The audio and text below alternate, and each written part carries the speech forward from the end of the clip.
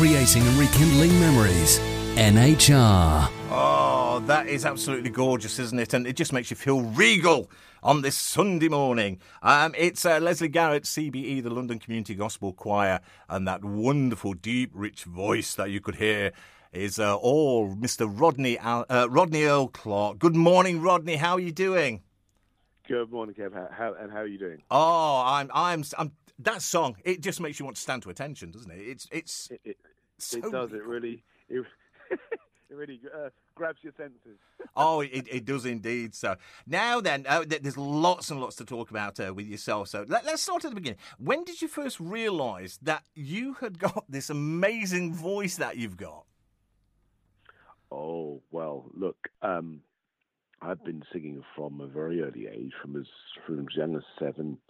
I've always sung hymns at school, in the assemblies and so forth, and I really enjoyed that kind of really upbeat start to the day, singing hymns.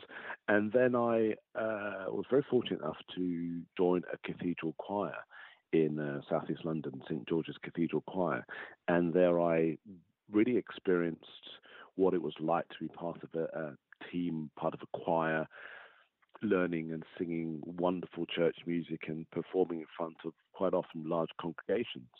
And it was a joy to be able to use my voice to move people. Well, it definitely moves people now, and I suppose back then as well, it really had the effect. So, and I know that you said that, you sort of, it was more of a sort of, if you like, gospel-y, churchy type thing that you listened to. Away from that, what sort of music did you listen to when you were younger? What records did you buy? If there were still records in sort of, or was it CDs? Yeah. Oh no, it was very much LP. Marvelous. That's what I like to hear.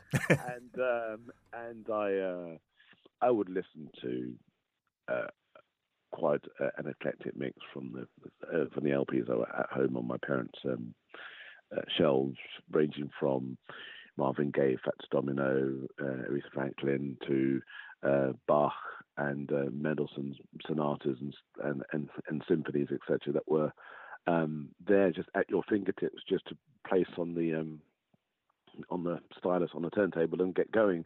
So I was really fortunate to have quite a wide range of music to listen to, and still to this day really enjoy switching off from what I'm doing on a day-to-day basis and putting something completely different on. Keeping it all fresh. You know what? Back in sort of maybe a couple of decades ago, when people would probably think stuff like Aretha Franklin, the Fats Domino, or things like that, and then sort of classical music, they wouldn't mix. But nowadays, we're having sort of full orchestras like the Royal Philharmonic and the London Symphony Orchestra, making records and putting orchestral backings to classic people like Aretha Franklin. And it fits so well. And last week, we sort of announced the Bob Marley thing with the Chineke Orchestra. Who'd have thought that Bob Marley would have been sort of, if you like, releasing records to an orchestral background? And I think the genres now, they seem to have really merged quite well. And people are accepting classical and maybe pop music all together, aren't they? Well, it's one of those things that you suddenly realise that how much the orchestral, the symphonic sound packs a punch. I mean, when we listen to film scores or TV programs, the soundtracks that are often going on in the background are being performed by full orchestras.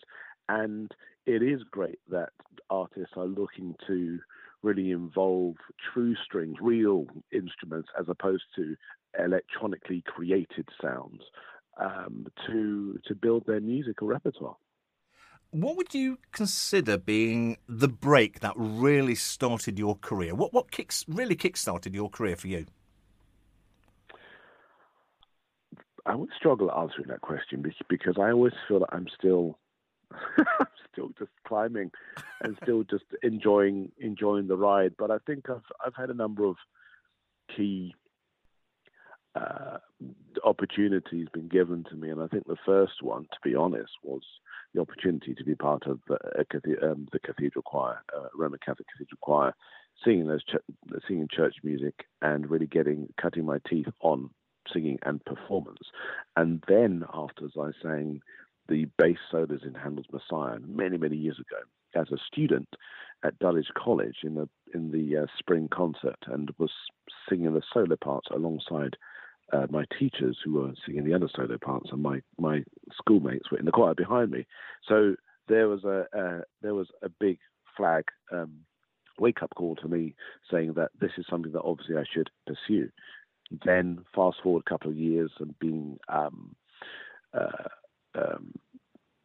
invited to the Royal Academy of Music, and the experiences that I had there, the whole 7 years there. Then fast forward to working with the amazing Birmingham Opera Company and the late Graham Vick, who has the ability to really draw out the voice and the talent from the artist and put it out there in a way that's has the most effect with the community. And then I've worked abroad a lot and worked at the BBC Proms with the John Wilson Orchestra.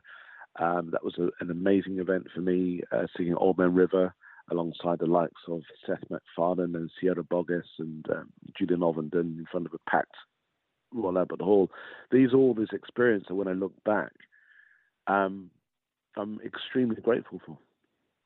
Now, anybody listening to you talking today would not sort of pick up or realise that back a while ago you suffered from stuttering, and we all know the story of Gareth Gates and how he, I say overcame the stuttering. Do you ever overcome the stuttering? Is it there sort of in the background? And I know that music sort of really helped you with it, didn't it?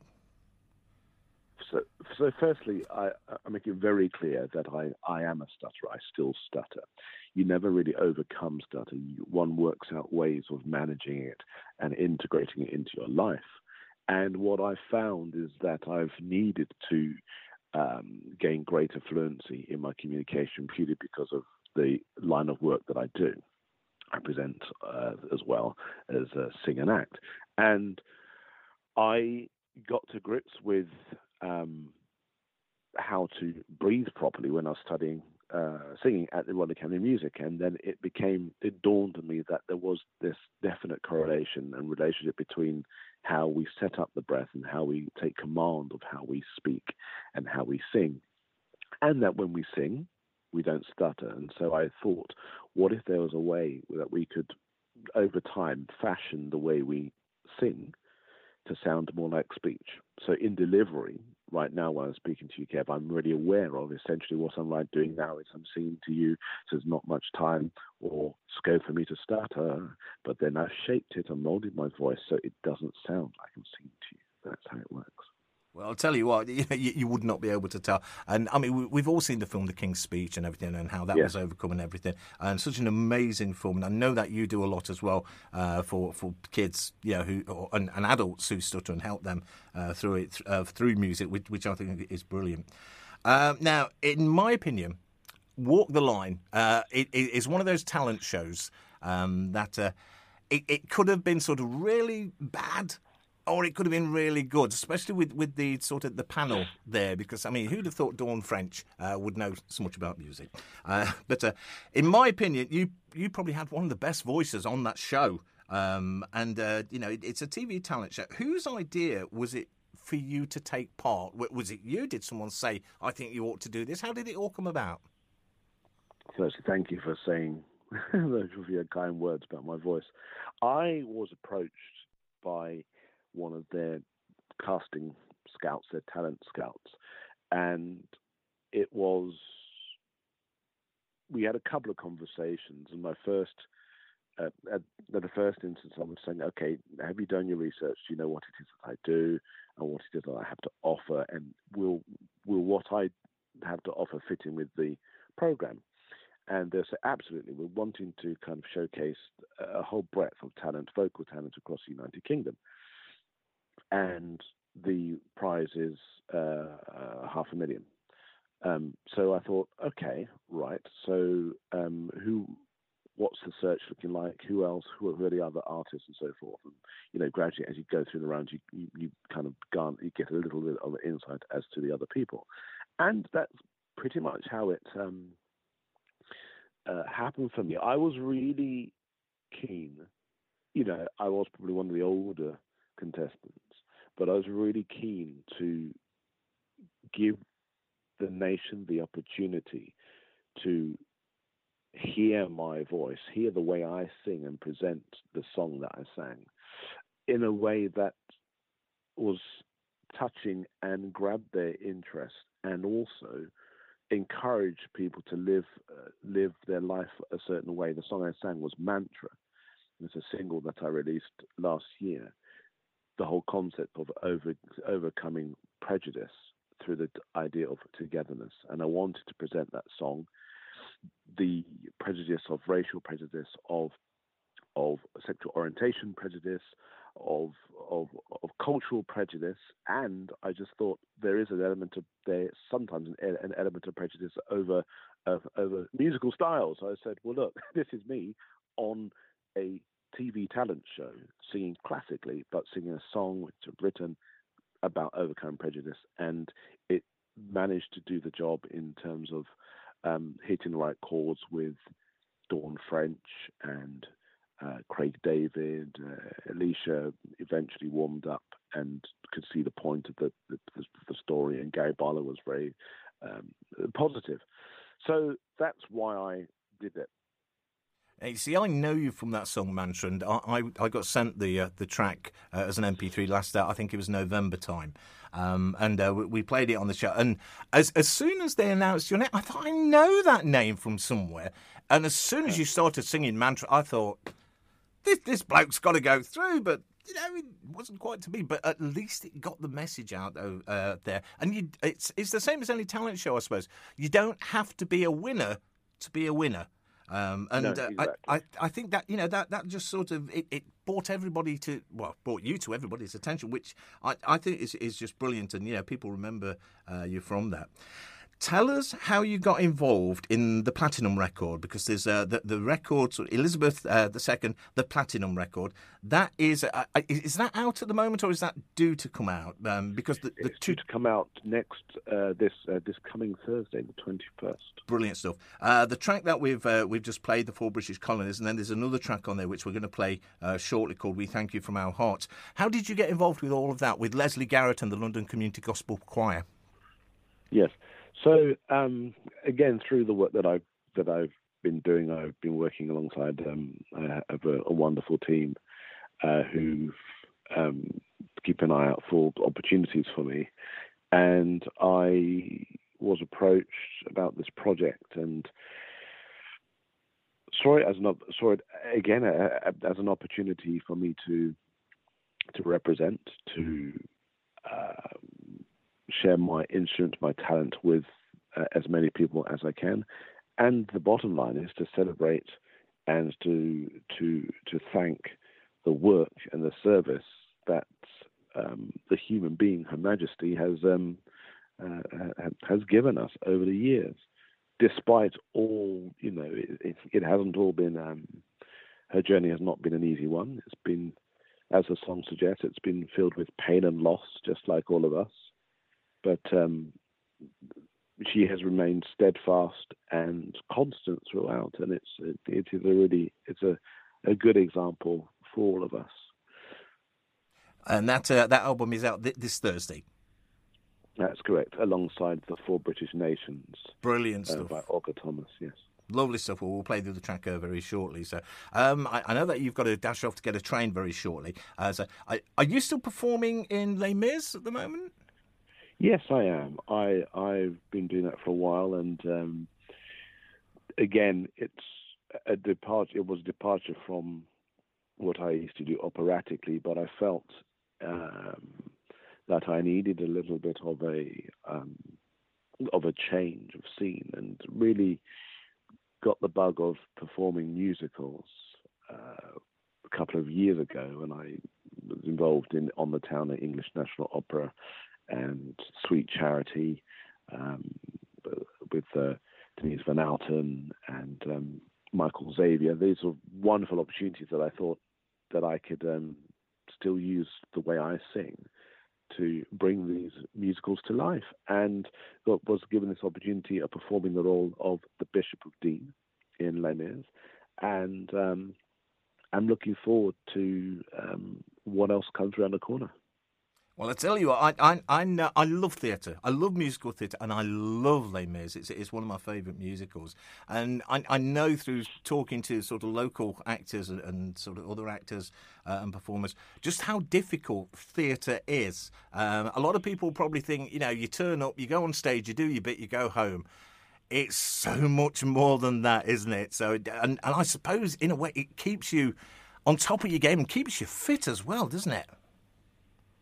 It's a tremendously demanding job physically, and I would dare say more mentally, and especially over the last couple of years with the stress of the pandemic, it's really pushed people to the max, and I'm really proud of my colleagues and how they've generally weathered the storm and remained creative in their endeavours to keep the industry alive and to honour the passion of performance that they have.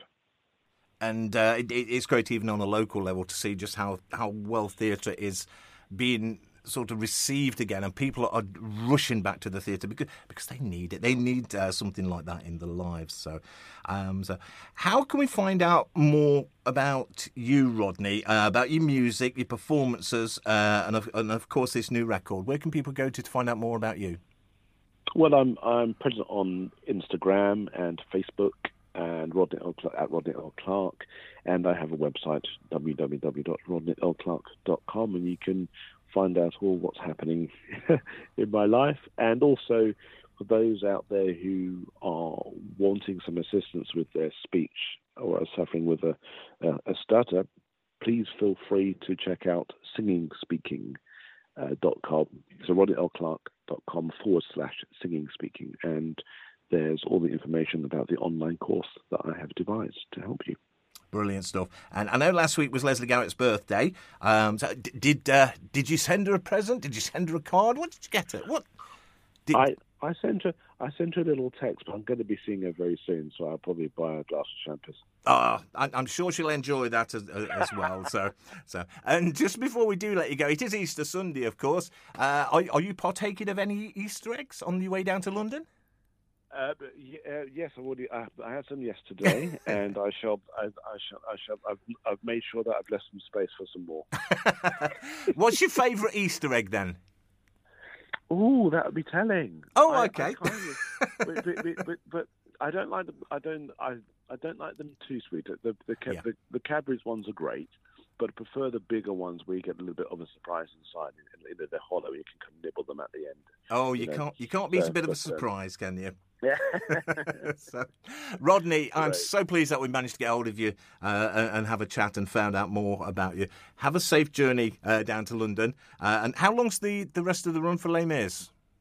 Oh, Les Mis will never end, and my contribution will keep going for a good 3 or 4 months. So yes, brilliant stuff. So if anybody wants to pop down and see you in Les Mis, they can do it. There's still plenty of time, and don't forget the album, the Platinum Collection, is out this Thursday, so you can hear more of Rodney's wonderful voice, and Mantra's still available as well.